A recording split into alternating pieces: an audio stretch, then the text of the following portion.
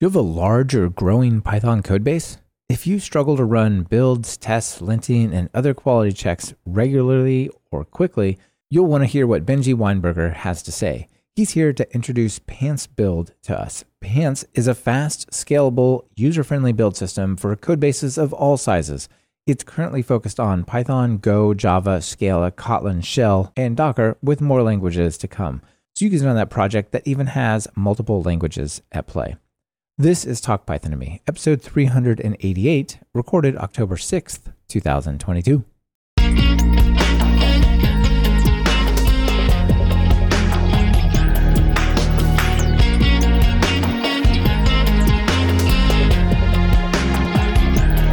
Welcome to Talk Python to Me, a weekly podcast on Python. This is your host, Michael Kennedy. Follow me on Twitter where I'm at mkennedy and keep up with the show and listen to past episodes at talkpython.fm. And follow the show on Twitter via @TalkPython. We've started streaming most of our episodes live on YouTube. Subscribe to our YouTube channel over at talkpython.fm/YouTube to get notified about upcoming shows and be part of that episode. This episode is brought to you by the Local Maximum podcast over at localmaxradio.com and Microsoft for Startups Founders Hub. Get support for your startup at talkpython.fm/Founders Hub. Transcripts for this and all of our episodes are brought to you by Assembly AI. Do you need a great automatic speech-to-text API? Get human-level accuracy in just a few lines of code. Visit talkpython.fm/Assembly AI. Benji, welcome to Talk Python to Me. Thank you. It's great to be here. It's great to have you here. I'm quite excited to talk about Pants and build and, bringing a little bit more structure and automation to the developer workflow using this tool that you all built. Very happy to talk about that. Something I've been very passionate about for a long time. Yeah, you've been working on this quite a long time, as we will see. But before we get into all the details there, let's start with your story. How did you get into programming and Python? I love this question because I've been a software developer for over 25 years or so. So I've been around for a while. You and me both, almost the same duration there. So, we've seen some stuff, but I first got into computers when I was about 10 years old. And my uncle, who is a big gadget nut, bought a very, very early home computer. This was in the UK. So it was the Sinclair ZX80, if anyone's familiar with that. 1K of RAM. 8-bit machine. I had just never seen anything like it. And I was instantly smitten by it and got really into it then. And at some point, got my own home computer. And at some point realized, this is sort of a thing I want to do for the rest of my life. Yeah. Now, granted, at that time, I also thought I would play with Legos for the rest of my life. So it's not like I'm always right about that. But in this case, I absolutely was. It's pretty awesome that we get to do that, right? It's like, this is such a neat little project and I would just do this for fun. But if people pay me, I get to build even more ambitious things. And a lot of times those are just the thoughts and dreams of kids who don't know better, right? Just wait till you get into the real world. But as programmers, that's not true. Like, we get to do it all the time. It's absolutely unbelievable that your childhood hobby can become your grown-up profession if you have the right hobby. Yeah, exactly. It's important to pick good hobbies, kids. If you're out there listening and you haven't picked a hobby yet and you're not there, pick a good hobby. Yeah. Just, you talked about the 1K of RAM and the retro thing. I just started working on this project 2 days ago using CircuitPython. And for, $17, I got an ESP32 Feather. Whoa. Little microchip. It has a Wi-Fi built in. It's got like a temperature sensor, all ththese things. And all you need to make it go is just plug in a USB-C. That thing is like a 240 megahertz, 2 megs of RAM, 4 megs of storage, which is not much at all. But like, it fits, like it has 2/3 of your hand. And it's unimaginably powerful compared to what the types of computers you're talking about, right? Oh, that, as I said, 1K of RAM. It had the Zilog Z80 was the processor, which I believe was clocked at about 4 megahertz or something. It was, and at the time, when you're a child, 1 million sounds like a lot. So I'm sort of, what do you mean megahertz? Like, I can't count to 1 million. Yeah, that's unbelievable. That's right. Yeah. And here we are, well past the early Pentiums for $14, $17. Anyway, It's just, it's really interesting to think about the different types of computers that we have to work with and where we all start.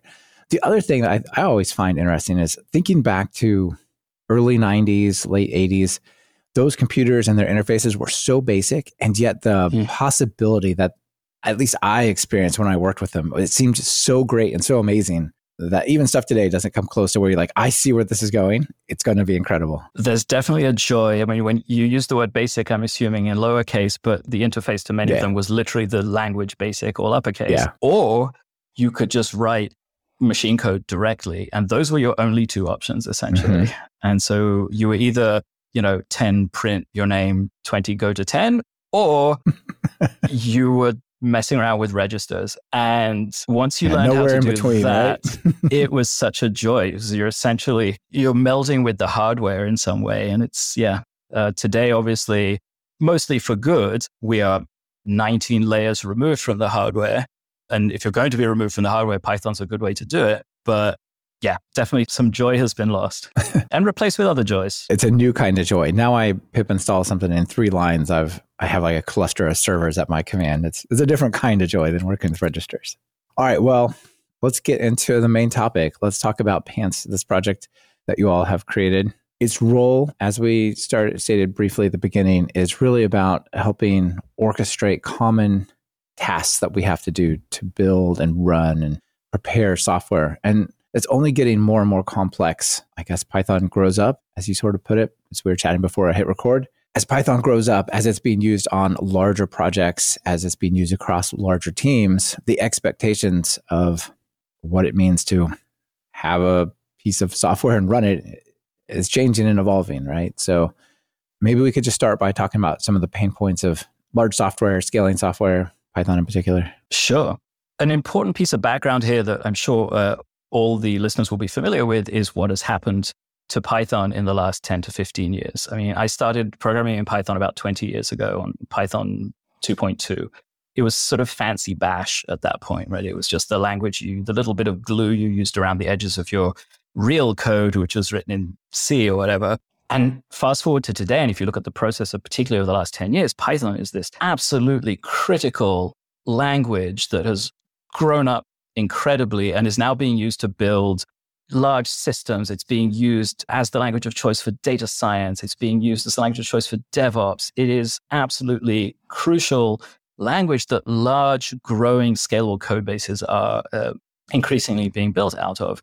And that's presumably everyone listening is a fan of Python as I am. And so there are good reasons why this is the case. But we're still a little behind the curve on the tooling that you need to grow a Python code base. The standalone Python tooling, and there are so many great tools in that toolkit, they're pretty single use, and they tend to be designed to assume that you have a small, single use, sort of standalone binary that's the only thing that your code base contains. But now, increasingly, you have these large, growing code bases, sometimes referred to as monorepos, where you have a lot of Python code, possibly code in other languages as well. You trying to share code across a bunch of different projects and a bunch of different binaries. You may be deploying out of a single code base. You want to deploy many microservices. You want to deploy AWS Lambdas. You want to deploy many different Docker images. You have this complexity that you need to manage. And so with other languages, there have been tools around to help you deal with this problem. Python, and for more contemporary languages, many of these solutions tend to come standard with that language's tool chain, such as, Go just comes with a Swiss Army knife, and Rust comes with a Swiss Army knife. Python does not, for better or worse, come with a Swiss Army knife. It comes with, there are many, many blades out there. And particularly in its focus on Python, is designed to help you grow and scale that Python code base so that all of the steps you need to take to go from authoring some code to having it be validated, tested, checked, have passed all its quality control checks and be ready to be deployed or used in production, rather than you manually having to figure out, well, which tools do I need to invoke, in which order, how do I ensure that they are consistent, how do I do the least amount of work in the least amount of time that is necessary to assure those quality checks. That is all a very automatable problem, and that's essentially what Pants is. It can look at your code base, it can look at changes to your code base and say, oh, you want to run tests? Here's the actual work that needs to happen, and here are the tools that need to be invoked. Sure. So maybe you want to run PyTest. And as we'll learn, Pants has some great ways to speed up things like executing tests. Some of that's parallelism. Some of that's going, you know what, we already did that work. Nothing's changed. Carry on. Exactly. Pants is essentially the layer between either you as a developer working on your laptop or your CI environment and the underlying tools, of which, there are so many. And Pants, I think, supports well over 20 Python tools, and it's fairly easy to add more. So for example, test being a very important example, you can say, hey, Pants test, run all the tests on everything that is affected by my current set of changes. The system can look at your code, look at the dependencies, perform all this analysis and say, well, that means I actually need to invoke PyTest on these underlying tests. And if that means I need to first install PyTest in a hermetic environment, I will do that. Mm-hmm. Pants also runs everything in these hermetic sandboxes, which means they are neither consume nor create side effects, which means all of this work can be cached at a very fine-grained level. You can cache the result of an individual test, apply concurrency at the level of an individual test. And so if you have 8 cores on your machine, you can run 8 tests at the same time, and you only need to run the ones that have not, whose inputs have changed, because everything else is cached potentially. Yeah. So that's the test example. Then you could look at another really important quality control check is linting and formatting. There are, 8 or 10 different linters and formatters for Python, and Pants can orchestrate them all in the right order. It understands the distinction between linters, which don't modify your source code, so they can all run concurrently, and formatters, which do modify your code, so they have to run sequentially. So it's this layer between you that allows you to not worry about which tools do I need, how do I install them, how do I isolate them, how do I cache their results, how do I reason about concurrency and what can and can't be run together. It just takes that away from you. Mm-hmm.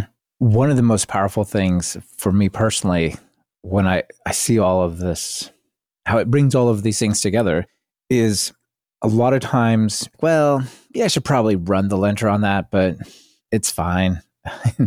Maybe I should run the tests, but I didn't change that much. I mean, it was only a couple lines of code. I don't really, there's these different steps you got to keep in mind. And at each level, you're like, do I need to do this? Or do I need to remember to do it? Or is it justified to disrupt what I'm thinking about? And if it's just, Pants build or Pants test, and you don't have to worry about it, and the system just does it all for you, at least personally, I am more willing to adopt more software engineering practices and guards on my code if it doesn't feel like I have to do them. You know what I mean? If I don't actually have to remember, like, well, I was doing 5 steps and that was a lot. Now I'm doing 6 and I'm really sick of these steps now.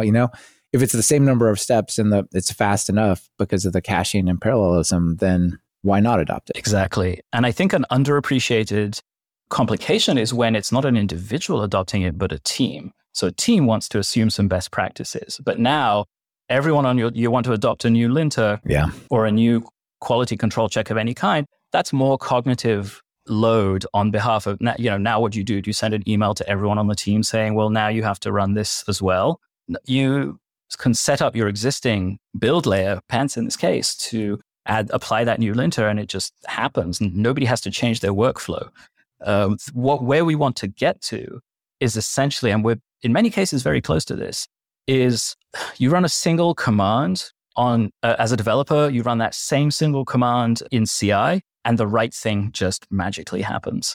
And the ability to do the right thing magically depends on the ability to do dependency analysis, to build a fine-grained workflow, to apply concurrency and caching to it.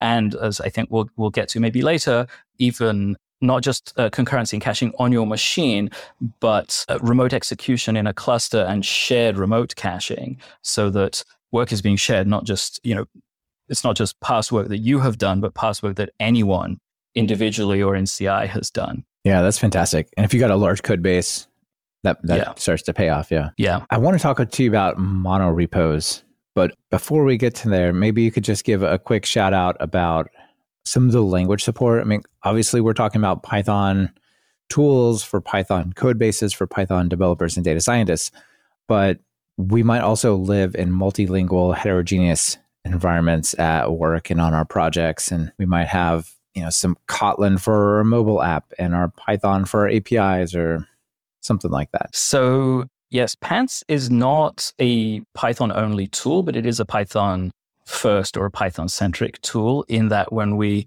there is a long history to the project, but the current iteration of Pants, which we very unimaginatively called Pants v2, because we're not great at naming, it launched almost exactly 2 years ago at the end of the month, and with just support for just Python. And since then, we've added support for Go, for Java, for Scala, for Kotlin, for Shell. The next thing we're looking at very closely, obviously, is JavaScript and TypeScript. Can't ignore those.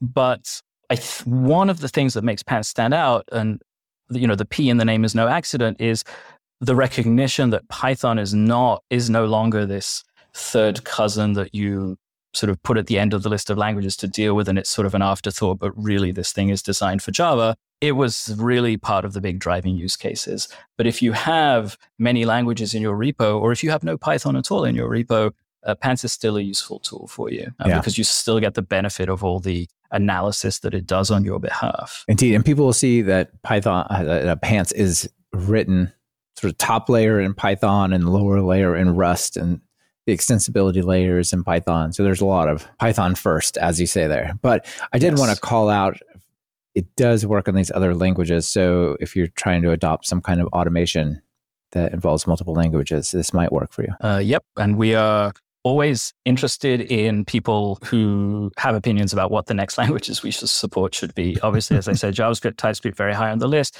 I suspect Rust is very high on the list, partly because we use it and partly because it is a very up and coming and for very good reasons. This portion of Talk Python to Me is brought to you by the Local Maximum Podcast. It's an interesting and technical podcast that dives into trends in technology, stats, and more. But rather than tell you about it, let's hear from Max and Aaron about their show. We are now on with Talk Python to Me. Let's say hi to all the Python fans. Hi, Python fans. I'm Max Sklar. I have actually done a lot with Python myself, so I am a fan of Talk Python. Do you know Python, Aaron? I took a course years ago, but I am a little rusty. We are here today to talk about our podcast, The Local Maximum. We've been on a roll lately with a new episode every week, and I wanted to share with you what we've been up to. Here on The Local Maximum, we tackle subjects in software and technology, topics as diverse as the philosophy of probability to Elon Musk's next move. For Talk Python listeners, I want to highlight a couple of recent episodes of The Local Maximum. In 248, for example, I found out about an open source library that maps the world into hexagons. And some pentagons. I had a discussion with an author about games and puzzles and another on a novel approach to doing the job search well. We discussed the ramifications of AI-generated art. Have we reached peak creativity, or is this just another Local Maximum? So check out the Local Maximum podcast, available on your podcast app. All developer tools kind of come of age when they can make themselves, like they're now fully independent, where a language or a tool builds its own self with its own features. So yeah, if you could do that for Rust, then it can kind of be a part of that group. Yep. Self-hosting is a major milestone in any sort of build type project. Indeed. All right. A quick question from the audience. Mustafa out there says, how does Pants handle bulk publishing of packages where I might have a set of preconditions to auto-publish it? Intervals of all package that meet those conditions or something along those lines. Great question. So Pants has, I should mention, there are many different types of deployable that it can build. I mentioned like AWS Lambda or Google Cloud Functions, or we have a format that's specifically of interest to Python users called PEX, which stands for Python Executable. And it's basically a single file that contains your Python code and all of its transitive dependencies. So it is ready to run as long as there's an Python interpreter on the system you run it on. And it even knows how to find that interpreter. Interesting. PEX came from you guys. Yes. Oh, I had no idea. I mean, I've heard of PEX, but I didn't associate it with Pants. That's cool. Yeah. I mean, other systems can also build PEX, and PEX has a standalone command line tool that you can use to build PEXs, but Pants is the home base of PEX. But I think the question was about building and publishing Python distributions, for example, to PyPI, and which Pants can obviously do. And I'm not 100% sure I'm answering the question appropriately, but I think one of the ways that Pants can help you here is it knows when code has changed. So if you're publishing a large number of packages from your repo, it can do the math of, here are the, by tracking dependencies, it can do the math to say, based on the changes since the last time this thing was published, it now has changed and needs to be republished. And so it can give you a lot of that logic. When it comes to auto-publishing at intervals, I guess I would say Pants can tell you whether it meets the conditions based on dependency analysis, etc. There is no auto-publishing per se. Pants is a tool you have to invoke. So you could cron around it or something like that. Yeah, cool. You mentioned monorepos. Now, you also mentioned sharing code. If I've got, say, some SQL model definitions that point at what my database looks like, well, my API code probably needs access to the right version of those. But so do my data scientists for their library that talks using SQL model to get the data into their notebooks. And if those things get out of sync, as we know, SQL Alchemy will go bonkers and say, you're missing a column here, done, crash, right? And so keeping that stuff in sync across these different projects can be challenging. Is that the idea behind these monorepos? Yes, that's one of the reasons why they are increasing in popularity. So the problem is, as your code base grows, when your code base is small, there are no problems. And as your code base grows, you're faced with you're faced with a decision on how to manage that. One is to keep breaking it up into multiple smaller repos, essentially, each one with their own build and their own practices. And the way you consume code across them is through publishing, through version publishing. Maybe you make your SQL models a data package and you publish it to an internal PyPI and everyone consumes it and they pin their versions just like... Exactly. So the problem with that is that there are several problems with it, but a big one is that you're inviting the famous dependency hell problem, which is already bad enough with third-party requirements, into your first-party code. So the problem is when you make changes to a library, you have no way of knowing who is consuming you upstream from you and therefore what changes they might need. Now, you might say, well, not my problem because everything is supposed to be versioned, but that breaks as soon as anyone needs to upgrade anything because now they have this horrific upgrade problem that is happening potentially weeks or months after the changes that are breaking them have happened. So you're kind of pushing the problem off. Where a monorepo is helpful is that you get this visibility into all of the upstream dependencies. Essentially, if all the tests in the monorepo pass, you know that your changes have not broken your coworkers. You know that you can use in-repo tools like Git grep to find, or any kind of discovery tools and dependency analysis that tools like Pats offer within the repo to find out the impact of your changes. And this is why monorepos are increasingly popular. And it's not to say that because a bunch of other companies are doing it, you should be doing it, but it is instructive to note that Google and Facebook and Twitter and a lot of successful companies have gone in that direction, or in Google's case, started out in that direction. Right. Now, it has to be said that with monorepos or without, you need appropriate tooling. So at some point, you have to pick your poison. But the reason I am biased towards monorepos, having worked at companies that have had one unified code base and companies that have had a very fragmented code base, is that the structure of your code base tends to recapitulate the cohesion and structure of your organization itself. And if everybody is collaborating on a single large repo, within reason, you don't necessarily need to have literally one repo for the entire company, but a small number of large repos with boundaries between them that make sense because they don't mutually depend on each other, let's say, then that mutuality and that sharing of code creates more cohesion at the organizational level. And when you have a very fragmented code base, you tend to have a fragmented organization. Now your organization resembles a loose collection of warring tribes more than a single unified organization. So I am biased towards monorepos. And while you can use Pants very effectively in even, multiple smaller repos, I do think it supports the monorepo architecture really well. And the last thing I would say about this is just to really clarify, because we get a lot of questions about this.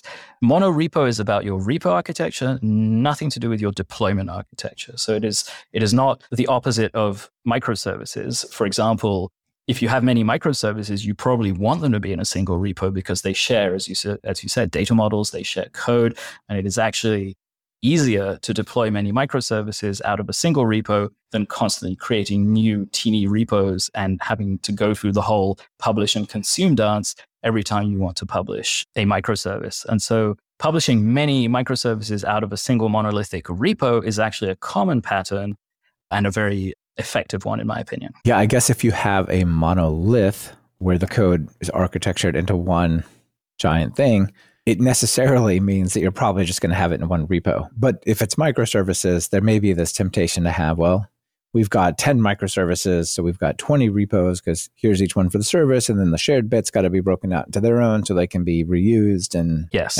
just essentially you get in a monorepo, you get a much tighter development loop because you are cutting out all of the publishing. Everything is consuming, all the inner code base consumption is happening at head. So you don't have this constant publishing and consuming. Yeah, I hadn't really thought about it that way, but a lot of the tools, like the really good tools that we have, things like PyCharm and stuff, we can open them up and go to a function or a variable or a class and right click and say, show me all the uses of this. But if there's a bunch of different consumers of your library, well, you don't really know because anybody could be grabbing something and using it. But if it's a monorepo and it says no usage is found, well, that means more. Exactly. The consumption metadata on published artifacts goes the wrong way, right? It says the metadata that gets published with a wheel says, here's what this wheel consumes, but it has no idea who consumes it. Yeah. And so if you want to figure that out, now you need a whole bunch of tooling. So why not just cut that out entirely? Yeah, and you get things like refactor, rename, works across the whole company sort of in interesting ways as well.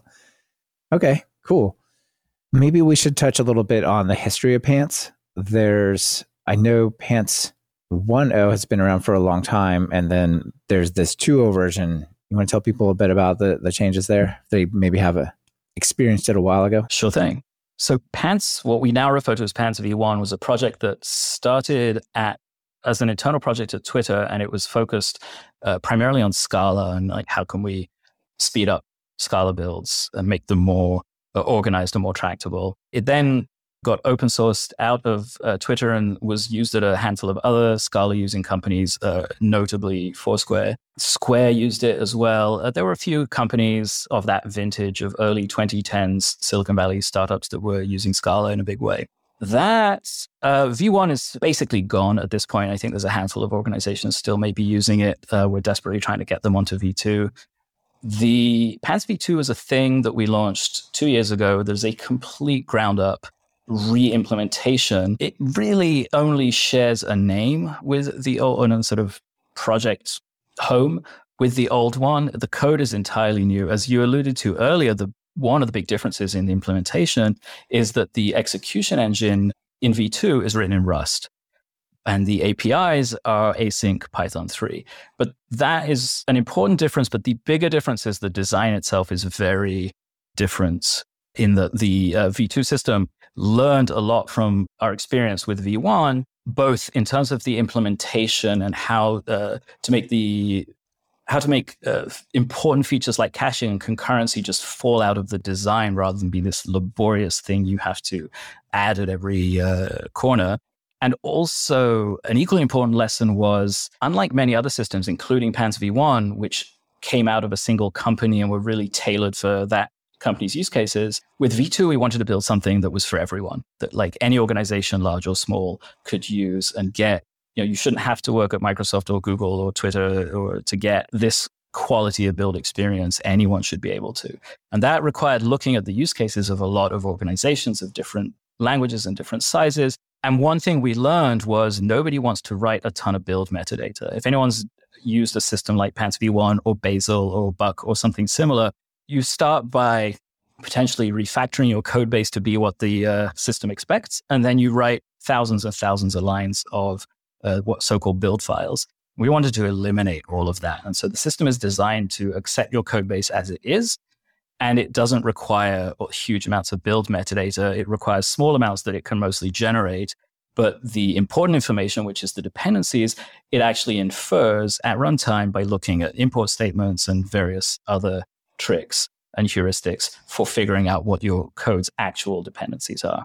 So that saves a huge amount of time and makes it a lot easier to use and a lot easier to adopt. So that's kind of why V2 came about. We wanted to build something that wasn't like, here's something we built for Twitter, throw it over the wall and you can use it if you want to, but here's a thing that was designed for you, designed for Python, designed to be easy to adopt, designed to be easy to use, designed to be easy to extend, has a robust API that is async Python 3 essentially. Mm-hmm. And that's where that project came from. Yeah, it's really interesting how it came from kind of this big tech side of things, but second take, it's like, well, how do we just make this for all the projects, not just the large ones? There was an interesting article, and it's, quoted in various forums a lot, like, you're not Facebook, you're not Google, you're not LinkedIn. Speaking to most people, right? I mean, there are people who actually are there, but like for most people who look at these architectures and what's happening, they may, oh, look how they're scaling this. And like, yeah, but you just have 100 users. You don't need to like go to that much architecture and crazy designs for, what you're doing. And so it's I can see how it would be a temptation to have like an overly complicated system that comes along. But it looks to me like this is really easy to adopt. It is significantly easier. And we are constantly working on automating the adoption. There is one of the commands in Pants this is the only Pants related pun we've allowed ourselves in the system, is called tailor, because it quote unquote tailors your metadata. It essentially it does inspection of your code and generates a bunch of metadata, not including dependencies. Those, as I mentioned, are inferred at runtime. But this is kind of a thing you run periodically because this is metadata that you may want to manually tweak. And so we're constantly working on making that easier and easier to adopt for real world cases. So just one obvious example is many repos have dependency tangles and circular dependencies, and Pants v2 can handle that. Those other systems cannot, including Pants v1. Right. And those other systems were not really designed for easy adoption because they didn't need to be, because they were only designed to be adopted once by a captive audience of all the developers at that company. We want this to be adopted thousands of times by thousands of organizations, so we want it to be much, much easier. This portion of Talk Python to Me is brought to you by Microsoft for Startups Founders Hub. Starting a business is hard. By some estimates, over 90% of startups will go out of business in just their first year. With that in mind, Microsoft for Startups set out to understand what startups need to be successful and to create a digital platform to help them overcome those challenges. Microsoft for Startups Founders Hub was born. Founders Hub provides all founders at any stage with free resources to solve their startup challenges. The platform provides technology benefits, access to expert guidance and skilled resources, mentorship and networking connections, and much more.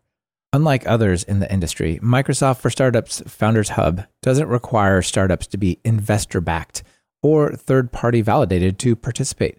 Founders Hub is truly open to all. So what do you get if you join them? You speed up your development with free access to GitHub and Microsoft Cloud Computing resources and the ability to unlock more credits over time. To help your startup innovate, Founders Hub is partnering with innovative companies like OpenAI, a global leader in AI research and development, to provide exclusive benefits and discounts. Through Microsoft for Startups Founders Hub, becoming a founder is no longer about who you know. You'll have access to their mentorship network, giving you a pool of hundreds of mentors across a range of disciplines and areas like idea validation, fundraising, management and coaching, sales and marketing, as well as specific technical stress points. You'll be able to book a one-on-one meeting with the mentors, many of whom are former founders themselves. Make your idea a reality today with the critical support you'll get from Founders Hub. To join the program, just visit talkpython.fm/foundershub, all one word. The link's in your show notes. Thank you to Microsoft for supporting the show. You talked about some of the tools that you could use. Maybe we could go through that list of common tools real quickly, and you could just give us your thoughts on why you think it's great and why you might want to adopt it, make it part of your flow, because with Pants, you don't have to add more steps, as we said. So some of the tools you've called out are MyPy. Mm-hmm. I know you're a fan of Python 3 and type annotations. Tell people quick about MyPy. So for those who aren't familiar, MyPy brings a level of rigor to your Python quality control that is fantastic. Essentially, you add type annotations to your Python 3 code, and MyPy performs static type checking and is absolutely tremendous. It is essentially a sort of compilation step for Python. Right. It's not actually generating code, but it is performing type checks that finds a wide variety of bugs and issues. And I would never go back to non-type checked Python. Interesting. Yeah. So it's like, if I were to compile it, what would happen? We're not actually going to, but let's go through that and give you a report, like sort of print out the warnings and errors that you would have seen in a compiled language. And then we'll carry on, with a common way these things are referred to in Python is type hint, which kind of implies they have no effect. But with MyPy, it's a little bit closer, right? Right. So they have no runtime effect, it is true, but they have the type annotations. Well, they can, if you, in certain circumstances, Pants itself uses its own code's type annotations at runtime in an interesting way. But generally, running MyPy just is an extremely effective quality control check in your code.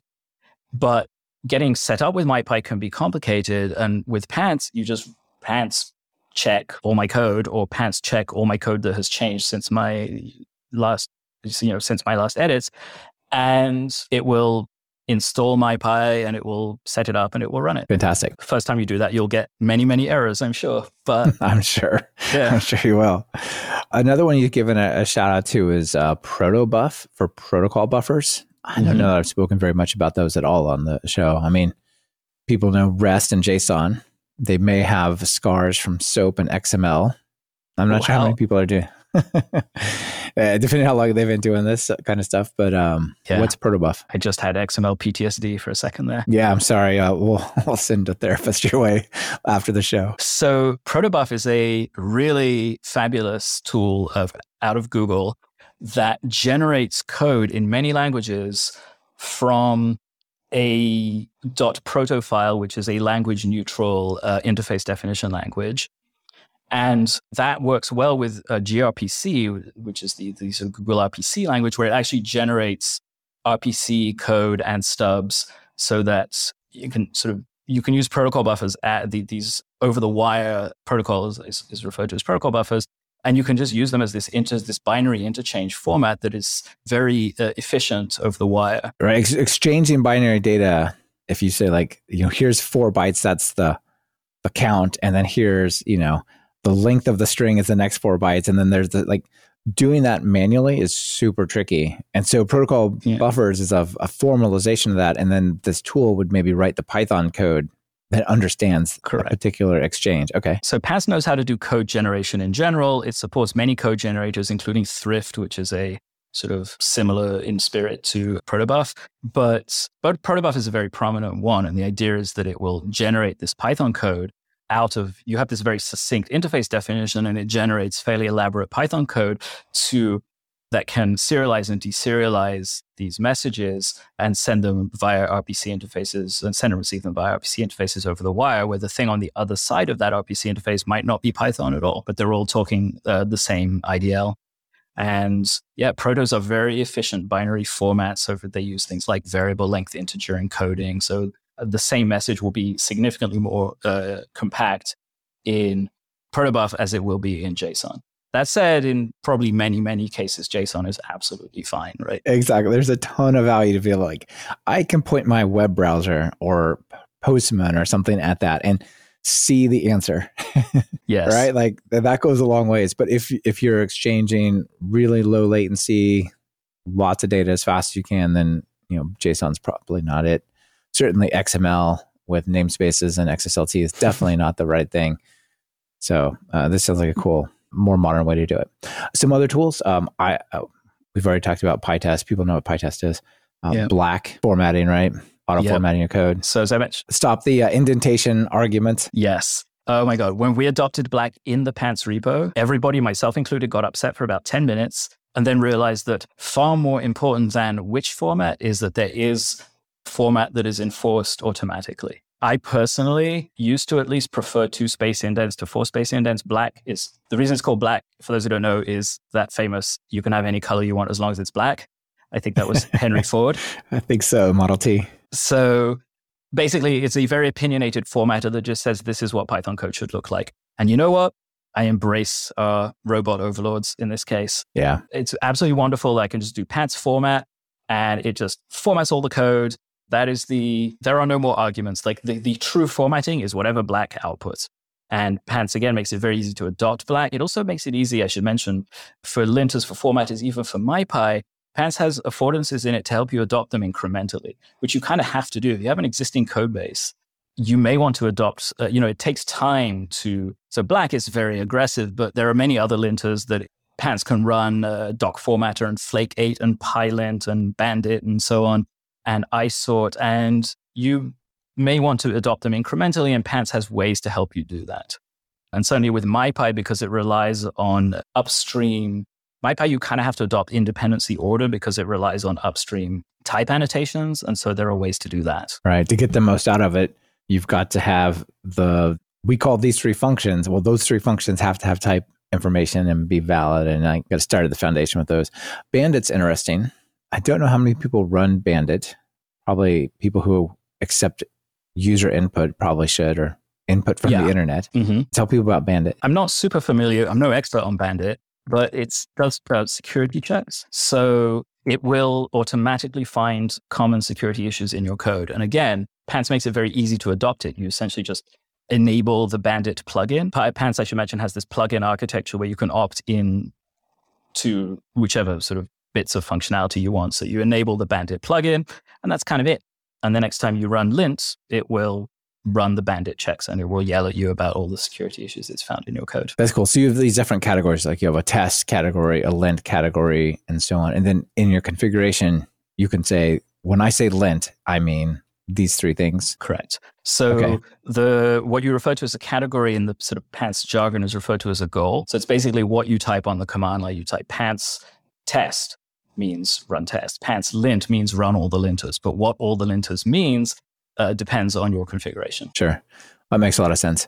Maybe one more. I know the list is kind of unbounded in a sense, but AWS Lambda, or sort of functions, serverless functions in general. Yes. There's probably other ones. You could probably do Azure functions and other things as well. The two we support at the moment are Google Cloud Functions and AWS Lambdas. Yes. So Pants knows how to take your Python code and package it into a Lambda function that you can deploy to AWS, or a cloud function you can deploy to GCP. The management of that kind of stuff is super picky because you might have 20 functions coming out of all these different pieces of code. And did you forget to push that to that particular function and point? That's really hard to do, to keep that straight. Exactly. If you're using serverless, if you're using cloud functions, you probably have many of them. And a tool that can tell you which ones need to be redeployed based on changes, because it's very simple with Pants to say, which cloud functions have been affected by any transitive change since, this tag, since this deployment tag. And it will tell you, it'll just give you a list and you can just repackage them and redeploy them without having to repackage and redeploy everything every single time. Awesome. Yeah, that sounds incredibly helpful if you're using them. So the reason I wanted to go through that list here is, like, if adopting those tools and those features sounds interesting, the more you adopt, the more the tools like Pants can help lower the burden and just make that automatic, right? Exactly. It generally just takes away the pain of, how do I adopt this tool? How do I run it? How do I configure it? How do I make sure that everyone in my team is on the same page about how to use these things? It just automates away all of that. It also supports things like you can run a Python REPL that contains all the dependencies of the bit of code you're interested in. It can do, because it has this fine-grained dependency analysis, it can know that even if you have like a big requirements.txt file, it knows which subparts of that requirements.txt and their transitive dependencies are relevant to every given binary. So you're not managing many different sets of requirements for each of your, let's say, cloud functions or each of your Docker images. That's all happening automatically for you. Nice. Let's talk about running these tasks and caching, performance, parallelization, and so on. So one thing it has here right on the pantsbuild.org page, and you've hinted at this a few times, is that it speaks Git. And so it has this way of understanding changes. Yes. So built into it is the ability to say, things like when you want to run tests, you can say run all the tests. You can say run all the tests in this directory. You can say run all the tests, run this specific test. You can say run all the tests that have this tag. There's like a tagging mechanism, sort of where you can label things. Or you can say run all the tests that are affected by changes since this other Git state. So you can say, as you're working on your laptop, you can say, all right, run the tests that could possibly be affected based on my changes since the main branch. It will internally use Git tooling to figure out what that means. So it'll say, okay, which files have you changed and which things are downstream from those changes? When you say affected by, how is that determined? Does that mean I saw there's some Python code that here's my test and my test is importing this and these import those? Or does it do like code coverage? What does it base its opinion on of what's changed? It bases its opinions on its view of your code's dependencies.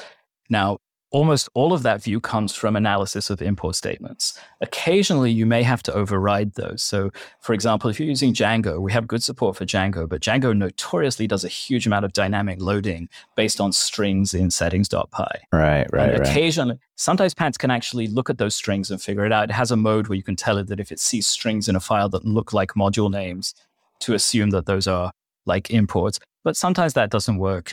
And so you can manually override the dependency inference and you can say, actually, here's a dependency that's important and you failed to infer it. Or the opposite, you can exclude a dependency that Pants mistakenly inferred, but that's extremely rare.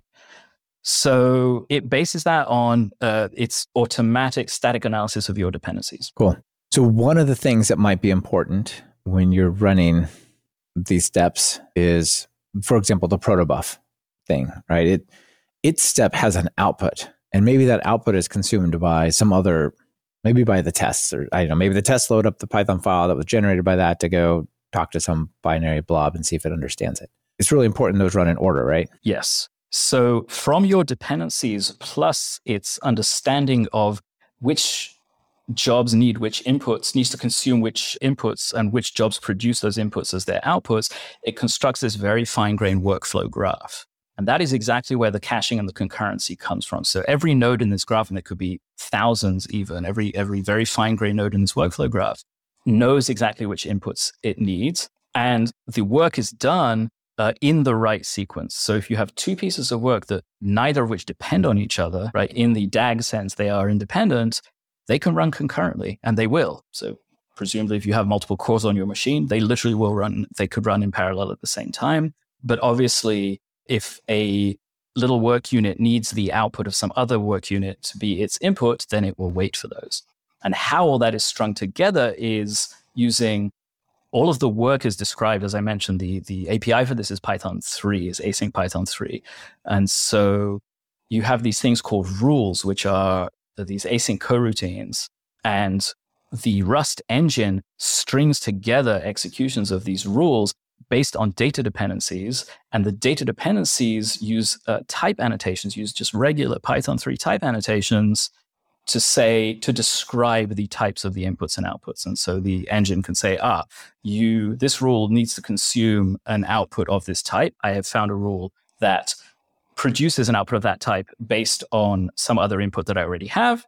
So I will string them together, and it will just do that recursively until it ends up at sort of the initial data, which obviously it has. Right. We'll start here, go down this path in that order. Yep. Some of them, though, can be parallel, right? Like Bandit and PyFlake, those just MyPy, all of those just look at the code and say, looks good or doesn't look good, and here's your warning message, right? And so you can, does it by default or just optionally parallelize that? No, it will happen by default. It will always, you can control the amount of concurrency. Let's say you're running multiple things on the machine and you don't want it to consume all your cores. You can tune that down, but just normally by default, it will use as much concurrency as the graph allows. So every one of those small work units is candidate for being executed concurrently with other ones, but it is also, and this is really important, a candidate for being cached.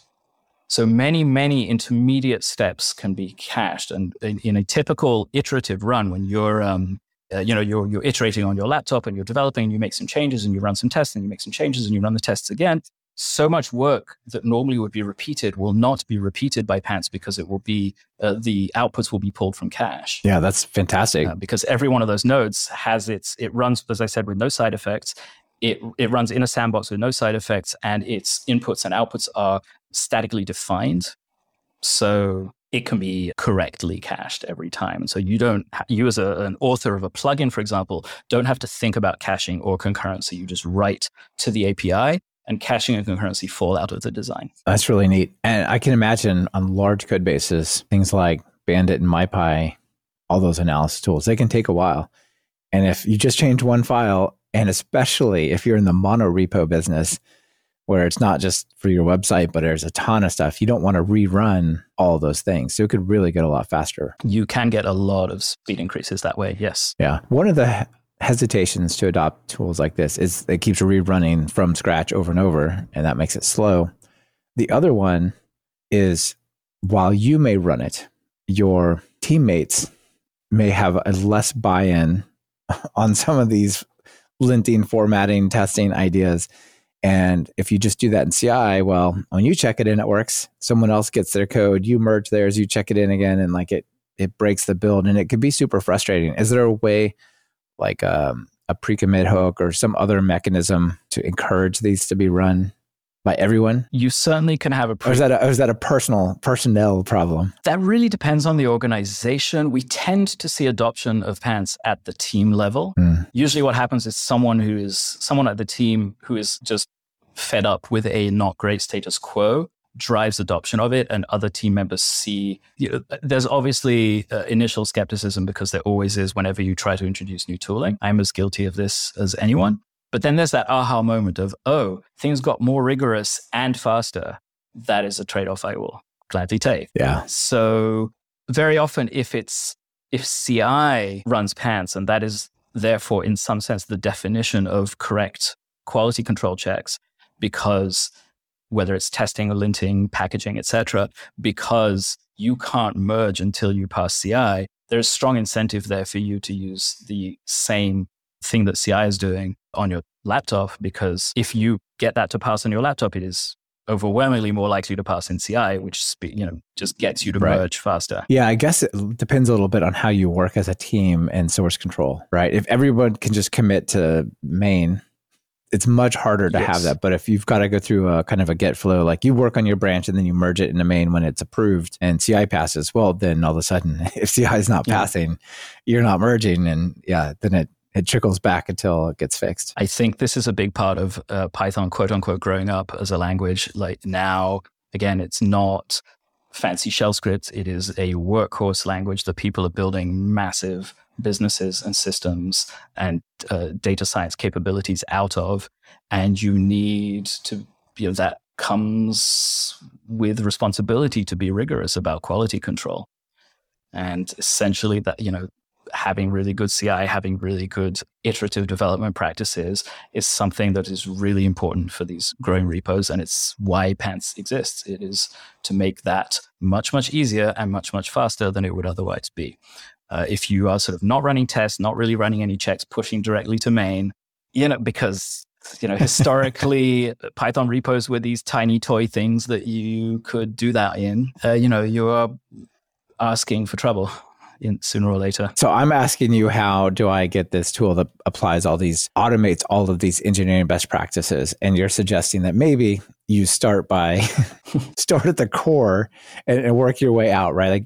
Like just the way that you work together as a team through source control, like you formalize that a little bit, then everything else becomes easy. I think so. I mean, having CI, you need some way of saying what is correct. You need some way of saying, if this CI is green, that means you can merge this change. If this CI is green, it means that you can deploy to production. You need some automated way of saying this code is good. Pants makes it very easy to build that ability. And once you have that, you never want to go back. There is a hurdle you have to, it's less convenient than not doing any quality control, but you sort of have to. Well, it's less convenient up front. It's less convenient up front. It is easier to just not worry about it.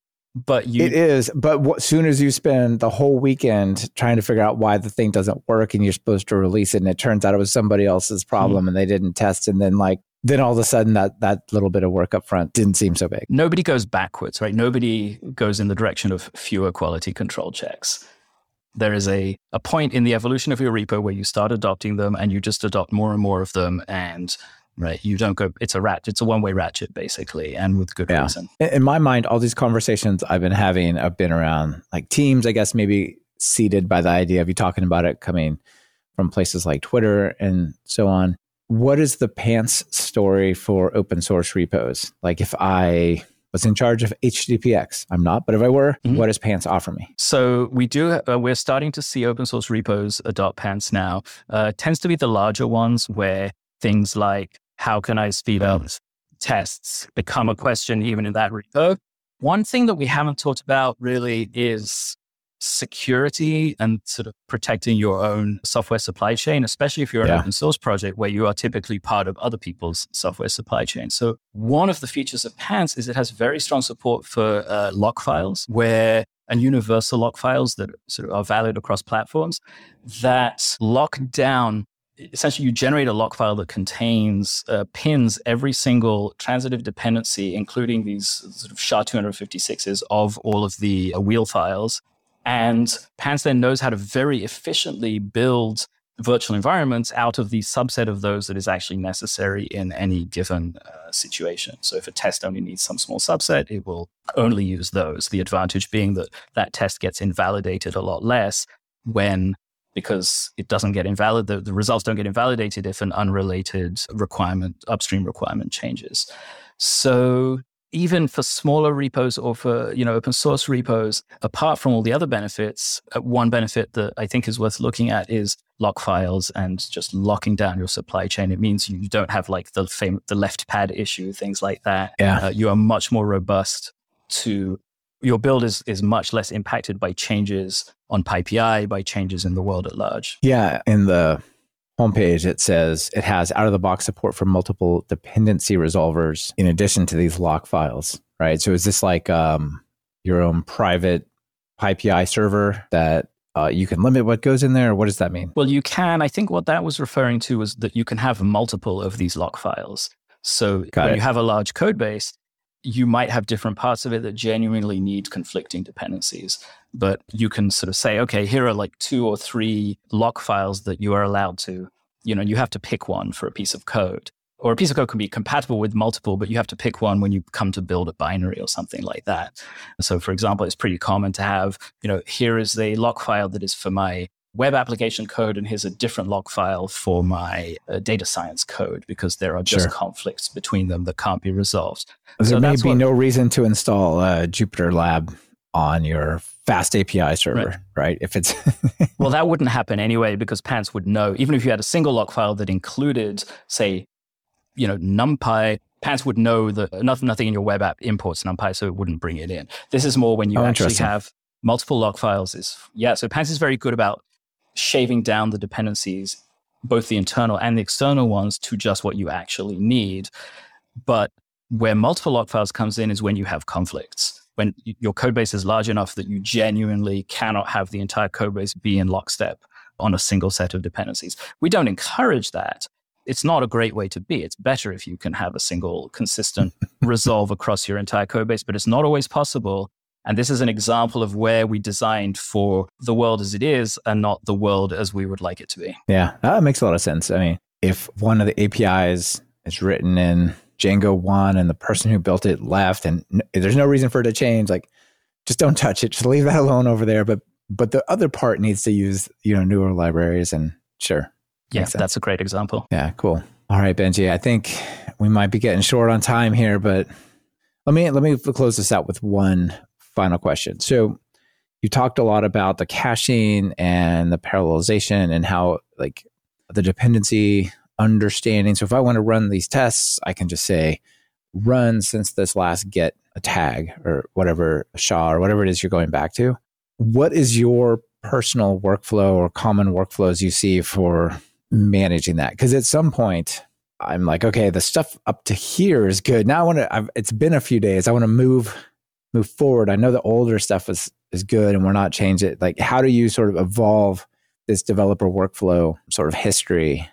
What's your workflow there? I rely very heavily on the Git comparison logic. So I should mention I do not code very much anymore, because I'm the co-founder of Toolchain, which is a company that actually provides SaaS and support and services around builds, Python and otherwise. And obviously that's where a lot of the Pants expertise comes from. So we provide things like remote caching, remote execution as a service.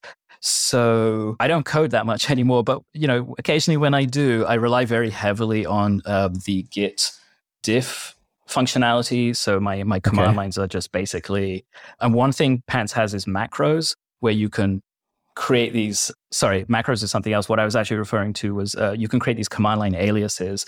So I can run like Pants green, literally just those words, and that will expand to a slightly longer command line that just says run tests, linters, formatters, and type checking on MyPy, essentially, on all the files that are affected by my changes compared to the main branch. Oh, yeah. Okay, that's cool, because the stuff in main should have been verified by CI and should be all good. Right. If it's in main, it's good. I want to see how have I broken main? And what you can actually do is run this in a loop. So you can have Pants just sort of watch for file system. It watches your file system for changes and automatically rerun that logic every time you save. So by the time I tab into my terminal, those checks have already run or are at least running. Yeah. Okay. Yeah, that's my workflow. This command alias is a cool idea as well. I'm sure people will dig that. All right. Well, congratulations on Toolchain. That seems like a cool thing to be working on, and clearly builds on a ton of work you all have been doing. Thank you. Yeah. We basically feel, both on the open source side and on the company side, that you should not have to work at Google or Microsoft or Facebook to have a really fast, stable, powerful build experience. You should have that when you're a 20-person company, and when you're a 200-person company, and when you're a 2,000-person company. You should not have to wait to be a 100,000-person company to get that. Yeah, there shouldn't be somebody whose job it is to set up CI. I mean, their whole job, not just something they do as part of their job.